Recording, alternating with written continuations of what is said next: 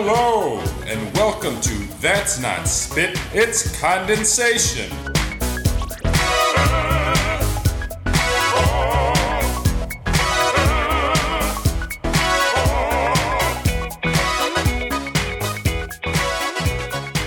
Hello, everybody, and welcome to That's Not Spit, It's Condensation.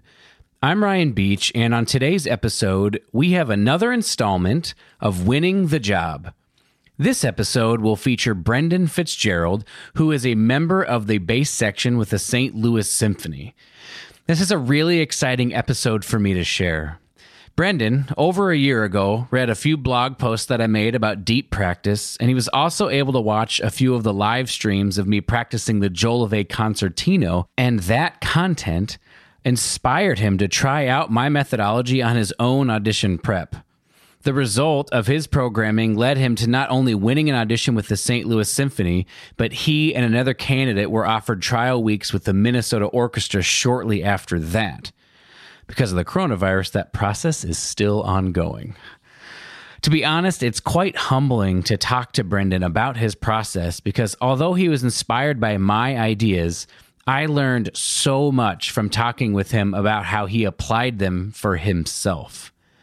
This episode, I believe, is also special because not only do we have some recordings of Brendan throughout the episode, that's pretty normal, but he also shared a mock round that he recorded the week leading up to his Minnesota audition that I will share after the outro of this episode. I hope that it's interesting for you to hear what someone sounds like just before they were successful in their audition. All right, let's get into the episode.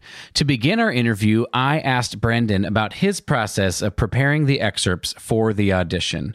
Here's what he said. Yeah, so I was pretty inspired by you watching I think it was the Jolivet Concertante that you were putting together. Yeah, the Concertino, and you talked about, the Concertino, right. And you talked about deep learning with this music, which is something that I had kind of heard about before, but you alluded to it, and it seemed like the program that you had going worked really well. And there were a couple reasons why I wanted to try it. One is organizationally, I tend to not be too great. I tend to kind of do things in a very laissez-faire, sort of free-form way, which I think offers some creative choices, and it allows me to structure my practice time or my preparation for things in ways that feel good to me. But I wasn't, I hadn't won a job yet, and my time, I was on 2 one-year contracts in Seattle, and what spurred me to basically create this new audition program and prep for myself was that I didn't make finals in the audition for my chair.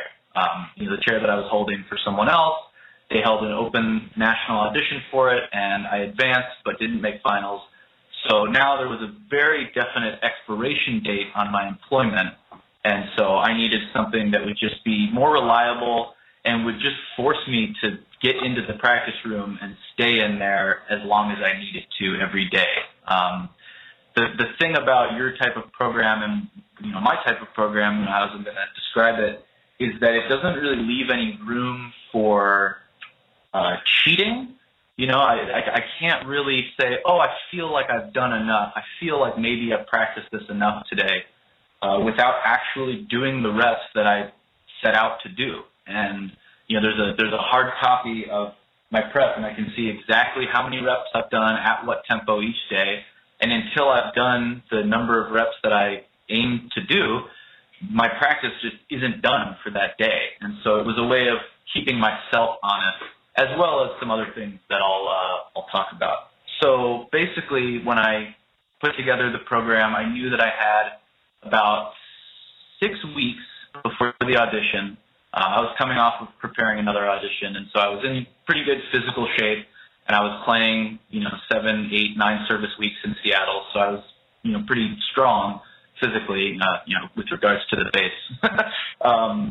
Basically, when I put together this program, I knew I had 6 weeks, and so my plan was to do 4 to 5 weeks of build-up and then 1 week of performance practice and just kind of tightening the nuts and bolts and getting everything nice and tidy, dotting the proverbial I's and crossing the proverbial T's. So when I started, I found my goal tempo for all my excerpts, and then I set all of them at 50%. I split the list up into, I believe it was a 2-day split, and I took a mandated Monday off. With most symphony schedules, Monday is the day off. And so I didn't touch the bass. I didn't think about music. Maybe I listened to some for my own personal enjoyment, but I did not think about the audition one day a week. And I think mentally that's pretty helpful. You don't always have that luxury to have a scheduled, one day off that's the same every week. But if you can, if whoever's listening, if you can schedule that for yourself, I think it is hugely helpful. Ryan, you know a lot more about this than me in terms of the athletic side of things, why you need those recovery days. I read somewhere that they're like more important than the days that you're actually weightlifting. Yeah, that's basically where the learning happens, right? We do all these things, and especially if we're ingraining it the right way. I've learned that the neural pathways, that's when the myelin is being built, is when we're resting, and also having that day off is one fewer days that you could possibly have something go wrong too, right? So in the sense of doing something, you're making it so you're not going to do something wrong, even though you could be doing something right. So there's sort of like a neutral benefit of not playing too. Yeah, and especially for the more physically taxing instruments, any brass instrument or bass or maybe cello, certain percussion instruments, where it just takes a lot of effort to get the thing, get the sound moving.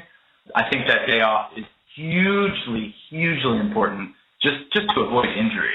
If you talk to, I'm sure, you've already talked to quite a few audition winners, and I have some colleagues as well who I've talked to, and the common thread is that everyone was working really hard getting into the audition. No one was kind of dogging it, putting in an hour a day, telling themselves that they're good enough. People are working really, really hard and just putting in an obscene amount of hours every week, striving towards this goal. So when I organized my list, I split it up into 2 days, and I had one mandated day off every day, which was Monday. And so I played the list at 50% tempo, and my goal was 5 reps. I felt like if I did 5 really solid repetitions, then that would stick. And then the next day, when I come back to it at a different tempo, I will have, learned what I set out to learn on that day. And this is where there's some flexibility. If there was a more challenging physically, just a more exhausting excerpt, I might allow myself 4 reps. Or if it's something really repetitive, there was one audition I was working on where they asked the complete last movement of Mozart's 35th Symphony, and there's just a lot of notes to learn, and if you play the entire thing straight through, I was pretty exhausted afterwards, and so I think I allowed myself 3 or 4 reps on that one. So you kind of need to, the most important thing with this type of prep, because it's so physically intense, is that you're always listening to your body and adjusting things as you need to for your own physical well-being and comfort. So I played each excerpt at 50% tempo 5 times was the goal. And then the next day, or 2 days later, after I completed the full cycle of the repertoire, I came back to it at 55% tempo and did, again, 5 reps. And I basically did that for a month or 5 weeks. Towards the end, I think I didn't actually go all the way to 100. I took myself to, I believe, 90% on some excerpts, 95% on others.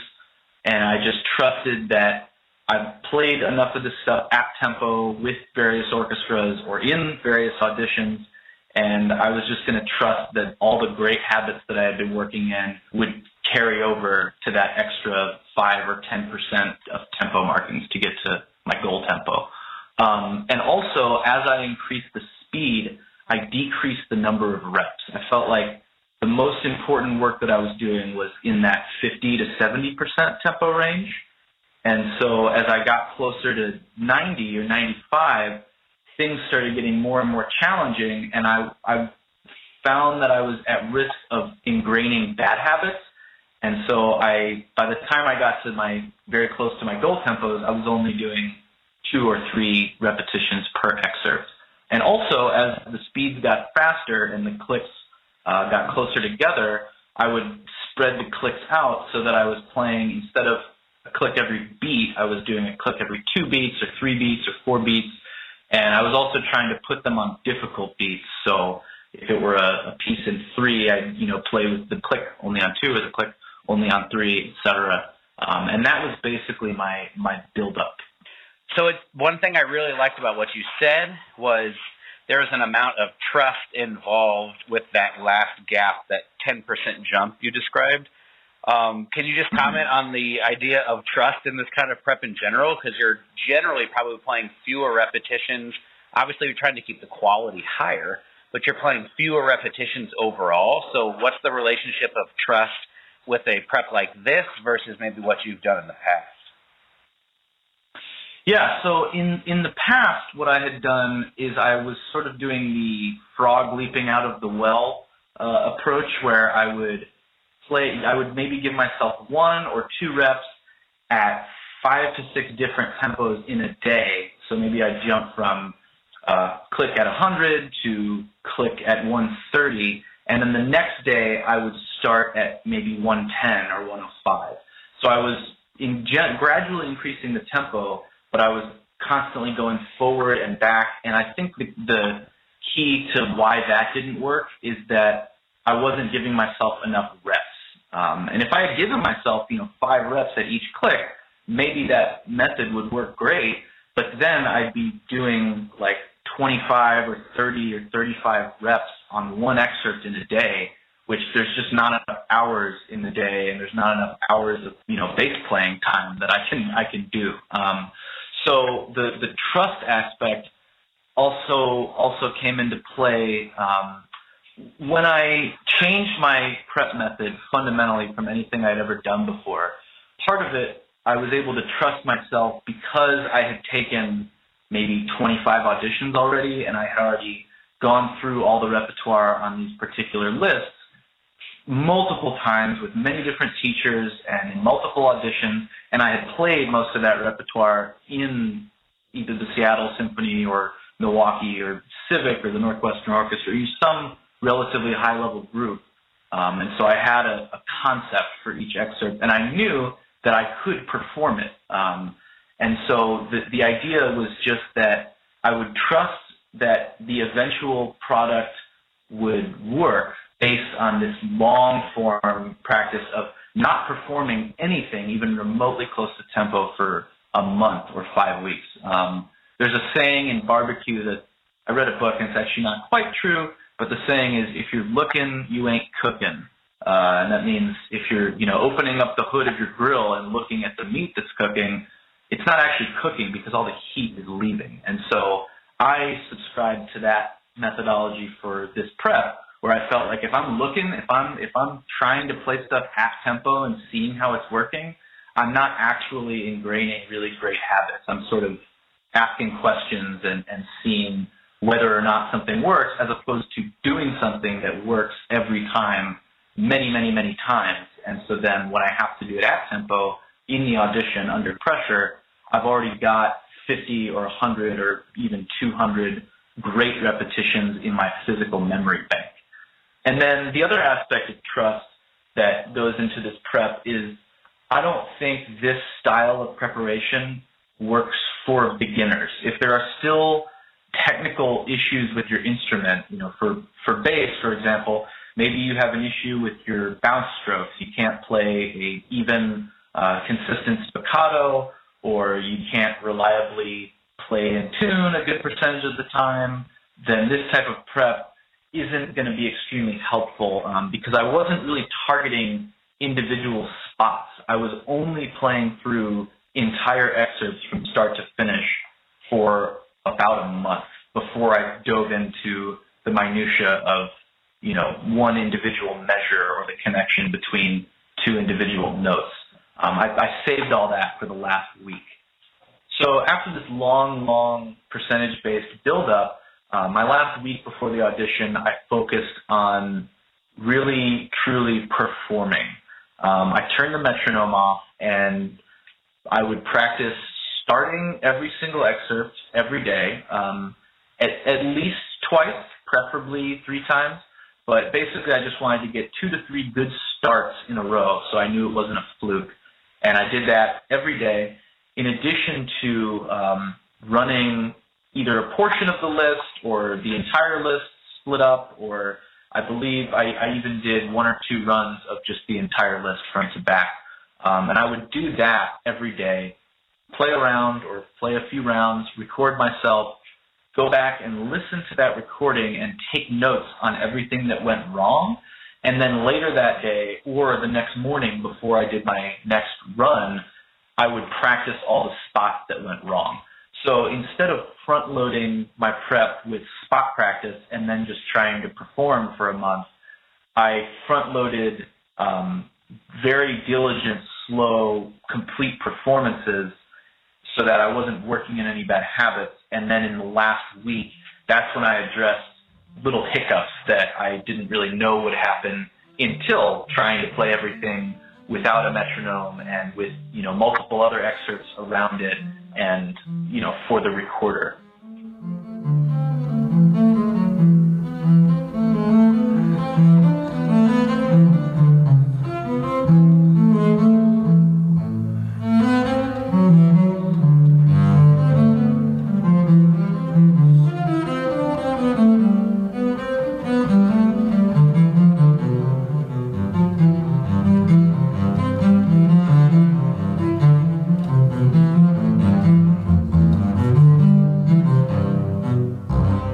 As I mentioned before, this is pretty crazy to hear how effective organized practice was for Brendan as a musician.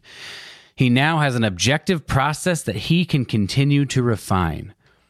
To continue with our interview, I wanted to know Brendan's thoughts now on mentally preparing for an audition and what he thought was helpful in making sure that he would be mentally strong and focused during his audition.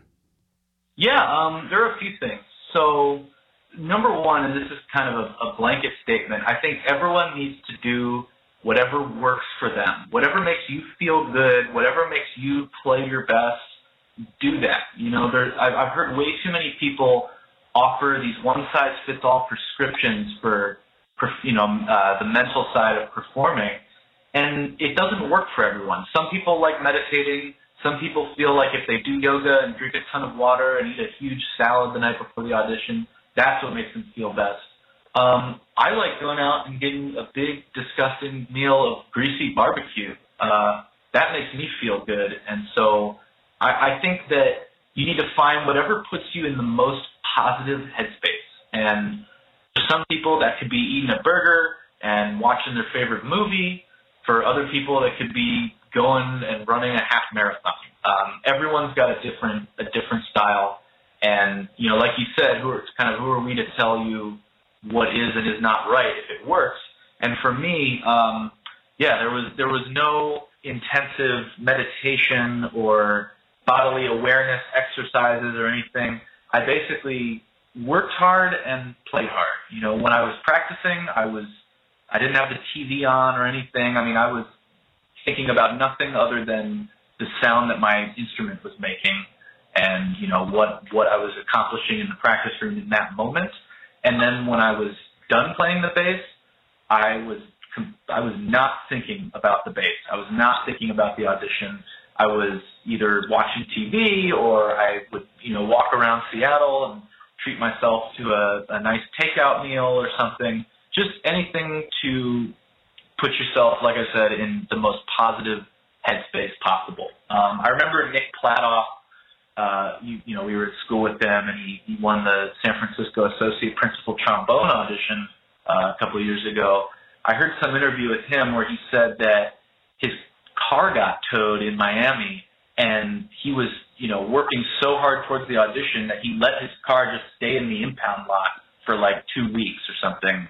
And then he went and won the audition, and then he came back and dealt with it and paid, however many $1,000s it was to get the car back. But that was what he needed to do to keep his head in the game, is to not think about other mundane, trivial stuff like, your car getting impounded. Luckily, my car didn't get impounded, but I definitely subscribe to that mentality that you need to do whatever works for you to put you in the most positive headspace to perform your best.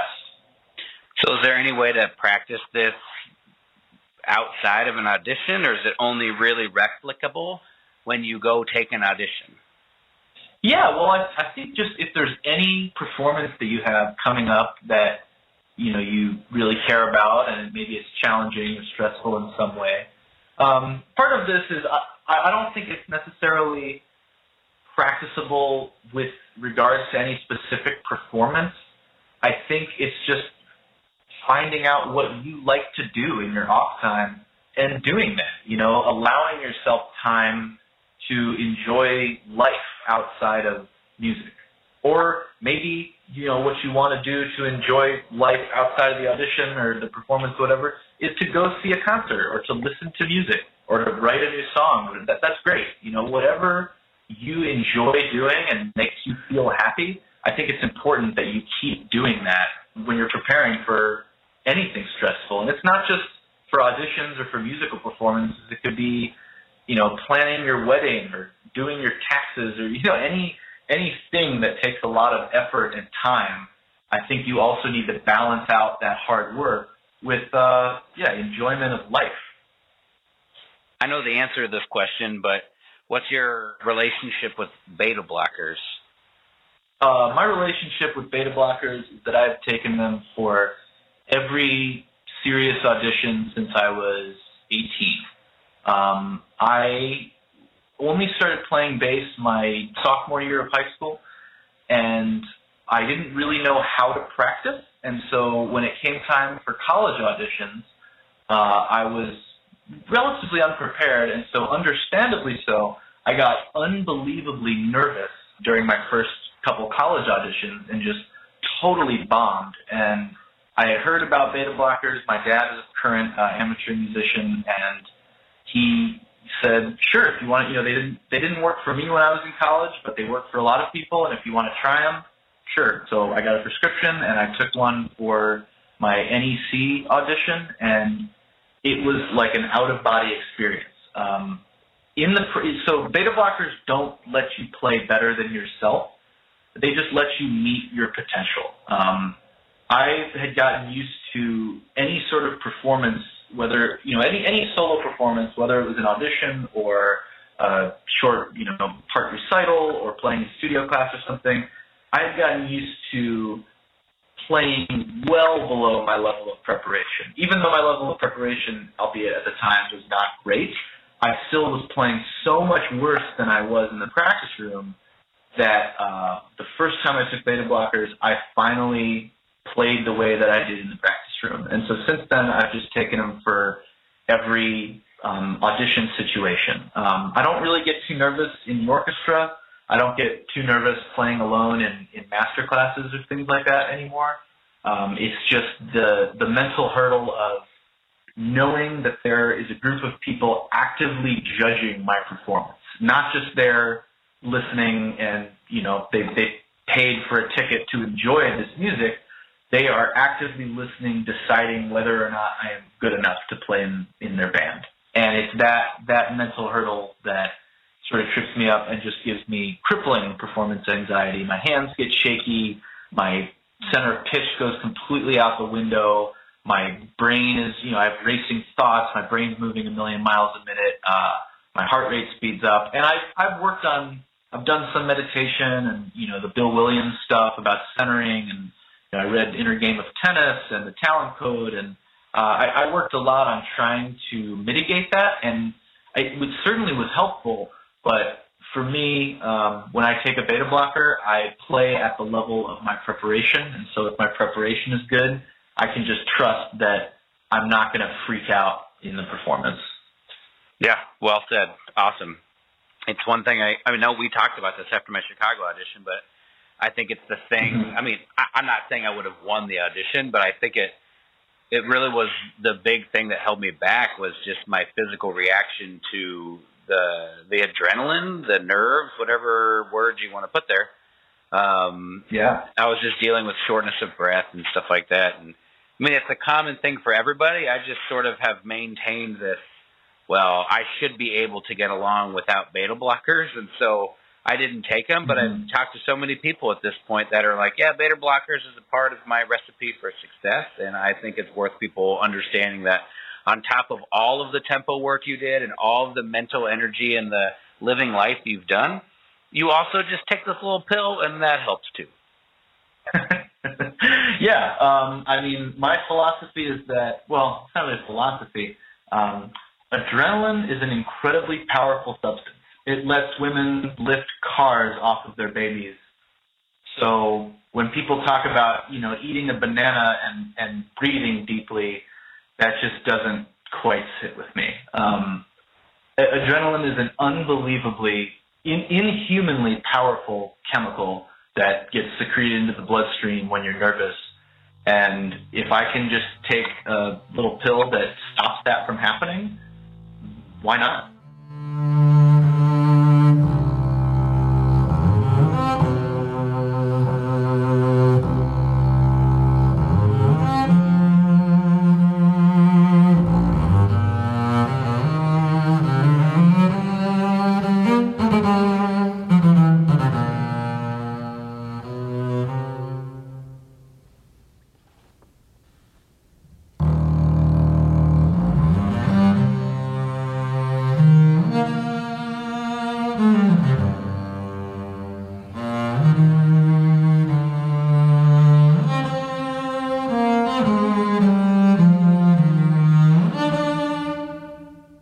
To bring the episode to a close, I tried to bring the conversation full circle and get Brendan's thoughts on what he thinks made the difference in his actual audition.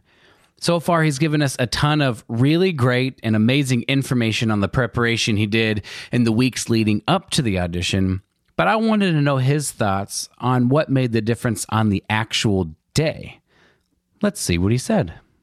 So there are so many things I could point to that I could say this is why it worked. But I think the thing that translates to a committee more than anything is poise. If you're playing, even if you're giving a tremendously musical performance, if it seems like you're really nervous and if your performance seems a little shaky, that's going to put the listener not at ease. It's going to make them feel like that when you sit next to them in the section, you're going to be jumpy and make them nervous. And with this prep, I had ingrained just such, diligent choreography in my, all my physical gestures and in my playing that even the fast stuff that was kind of on the edge of my playing ability was still under my fingers. Nothing. I feel like I probably demonstrated better poise in these two auditions than I did in any audition prior. Not to mention, I created a program and actually stuck with it. I didn't allow myself a day off because I was feeling tired. I didn't skip a morning practice session because our concert, went into overtime the night before. I just forced myself to get into the practice room and do the program that I had made for myself. And I didn't allow myself any, like I said, I mandated a day off every week. That was my day off every week. Every other day, I was living at the hall. In Seattle, they are very fortunate to have a hall where they have access to it 24 hours a day. And so as a bass player, I was able to leave my instrument in the locker room, and I could come into the hall at 5 a.m. or 2 a.m. I could stay after concerts and practice.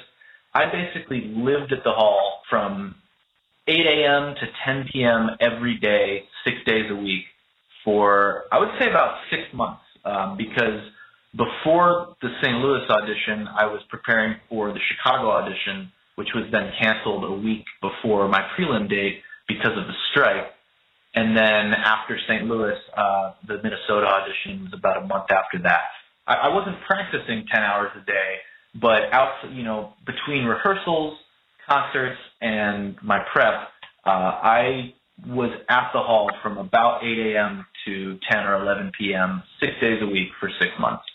And there's really just no substitute for putting in the time. Wow. Gosh, man, that's it wasn't fun. I'll tell you that. Yeah, I mean, that's way more intense. It wasn't fun, but it also was incredibly rewarding. The thing about this tempo-based program that I put together is that I just, at the end of each day, I felt a tremendous sense of accomplishment because I wrote down what I planned to do, and then I did that. And so at the end of the day, I never looked back and thought, did I practice enough? Could I have practiced more? Could I have spent more time? No, I put in the time that I planned to put in, and it was enough. And so every night when I left the hall, I felt like I had done what I set out to do on the bass that day. And, I just kept doing that for a really long time. Before we close out the episode and listen to Brendan's mock round that he recorded just before his successful audition in Minnesota, I wanted to take a moment and compare Brendan's audition program with the program that I made for my audition for the Chicago Symphony Orchestra that I shared with you all last summer. Our auditions were around the same time, and although Brendan was inspired by my ideas, his programming was better than mine in a number of ways. The first way is that his buildup started at half tempo in week 1 and ended at 90 to 95% in week 4. My buildup started at half tempo in week 1 and ended at 75% in week 6. My buildup was both too long and too slow. Additionally, Brendan's peaking phase lasted 8 to 10 days, doing a good amount of performing while still leaving room to isolate and refine the excerpts. Everything about my peaking phase was poorly planned. It was too long at 4 weeks. It consisted of mock rounds, but initially they too were designed to be under tempo, and I didn't really leave any room to isolate and refine the excerpts the same way Brendan did. The biggest way, however, Brendan's prep was more successful than mine was his commitment to infusing all the slow tempo work with as much color, shape, character, and overall musical commitment that he could. I found it to be difficult to truly ingrain the music at those slow tempos, so I basically stopped fighting the good fight. I focused on the nuts and bolts of rhythm and articulation and intonation, and when I went to play for Barbara Butler and Charlie Geyer, they commented that, "You have good time and pitch, but I don't hear the musical commitment." Everything about improving at our craft is a process, and even though I feel that I have learned a lot, I am always open to learning more, and I hope to always maintain that level of openness. I think that's going to be all for this episode. I would like to thank Brendan Fitzgerald for supplying information, good times, and the music for this episode. If you learned something, gained some motivation, or simply enjoyed the episode, consider leaving a rating and a review on iTunes. Be sure to share on social media as well so other people can find and enjoy the episode themselves. I would like to thank Brandon Yoakum for his work on mastering this episode, and most of all, I'd like to thank you for listening. Stay strong, be kind to yourself, never stop growing, and we'll see you next time.